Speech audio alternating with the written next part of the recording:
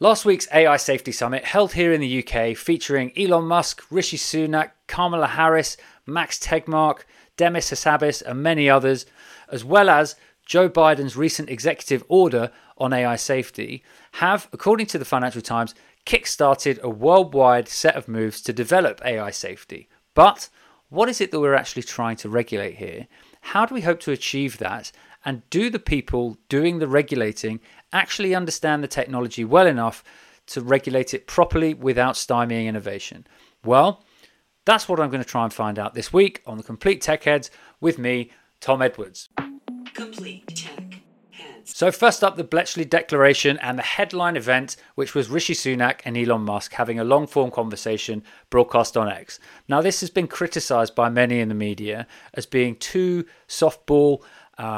Sam Coates from Sky News said it was bizarre and mad and complained that Rishi Sunak wasn't challenging Elon enough given his position as a powerful business leader. Now, I don't actually agree with that. I thought that the interview was actually pretty interesting, and I think the legacy media journalists tend to like these kind of tit-for-tat, confrontational interviews where people are really challenged in a very harsh and direct way. Whereas actually, I think what you've seen in the new media more recently, particularly in the podcast space, is that people appreciate nuance. They like detailed conversations that go on over a longer space of time where people have a conversation about things. I thought that they talked about a lot of the contingent risks of AI in pretty good depth, certainly in a way that is going to appeal to the mass audience that presumably they're trying to talk to. So they covered things like job displacement, they covered things like existential risk, they covered things like humanoid robots and the fundamental need to be able to switch them off, all of which are serious issues that require conversation.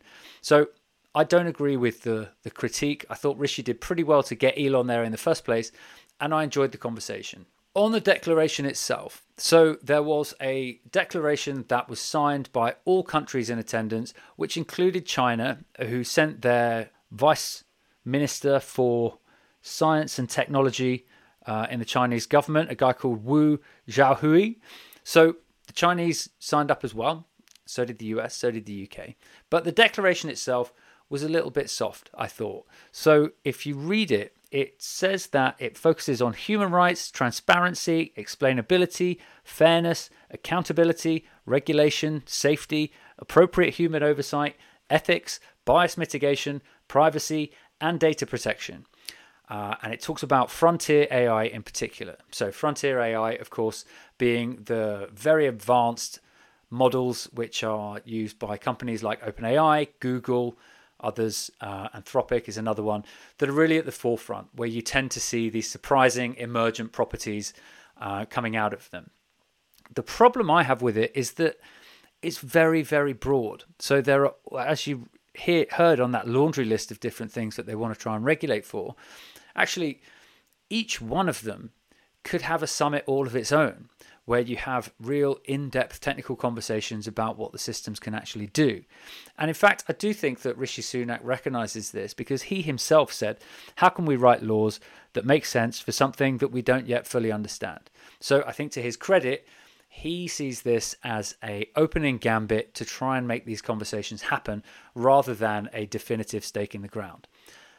That said, if you look over across the Atlantic at Joe Biden's executive order, I think you have the same problem, except it's actually been legislated for. So if you take a look at the fact sheet for Joe Biden's executive order, you can see here the executive order directs the following actions.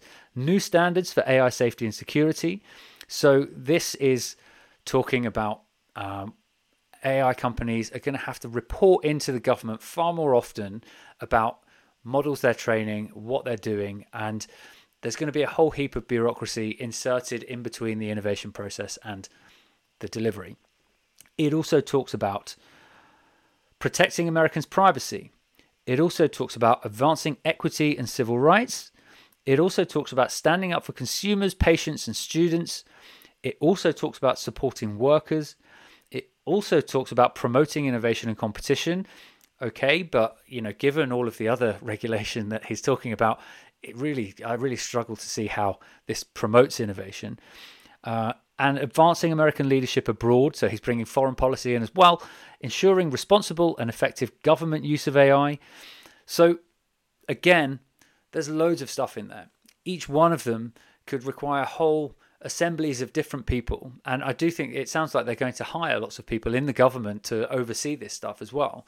My problem with it is that it's so early in AI development that actually we don't really know what sort of things we should be regulating for. I think the executive order even talks about watermarking any AI created content, which even for someone like me, and I'm sure many of you, is crazy. Like there's just no way. Like what if I write a blog post, I ask ChatGPT for some ideas and I include a few sentences from ChatGPT, I edit them a bit, I have a few of my own, I go to Midjourney and I get a picture, I drop it into Photoshop, I combine it with a bit of my own artwork. Is that AI content or not? I mean, perhaps the Midjourney one you could say more easily yes, but actually half of it's my own content, so it's not entirely.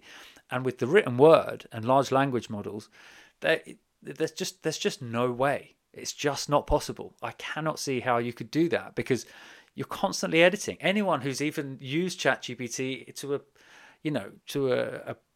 an amateur level, not even using it professionally, anyone who's used it will know that it's just words that you can just edit yourself. So you can't watermark it. And same with image content. You know, computers have been used for creating artistic work for years already. The AI is just, as Sam Altman has spoken about on Joe Rogan, it's just on a smooth exponential. So it's not like we're now in the AI age and you can define everything beyond that. Actually, we're building up. And so I think the problem that the Bletchley Declaration and the White House Executive Order share is that they're being far too broad. So what you're likely to get is a shallow amount of knowledge on each of these different things without having the real depth of knowledge that you need to fully understand the technology and to regulate it properly. The places where I thought it did better were in this idea of collaboration. So the fact that they got China in was great. The fact that they had lots of different really important thinkers in the AI space, CEOs, technologists, physicists, developers, all having these conversations is super important because at the heart of the issue here is that the politicians making the laws are not technologists, and the technologists don't have the ability to create any laws, of course, because nobody's voted for them. So we are going to have to figure out a way for these two worlds to communicate better. And so I think the Bletchley Summit clearly was a success in that regard, because you do have, and the Elon and Rishi conversation is a great example of that. Rishi was asking Elon questions and he was answering them in a way that will hopefully educate the Prime Minister of the UK. That to me seems like a pretty good thing. And presumably throughout the summit, throughout the conference, you would have had conversations like this happening all the time. Technologists educating politicians, and probably politicians educating technologists about what it is that they would like to see. The collaboration in the immediate term, certainly on things like cybersecurity and on things like privacy, is going to be really important because these are issues that we're going to be addressing right now, like they're happening already. And in fact, Poppy Gustafsson, the CEO of Darktrace, a cybersecurity firm, I thought was actually one of the best interviews that I saw come out of this. She was very good.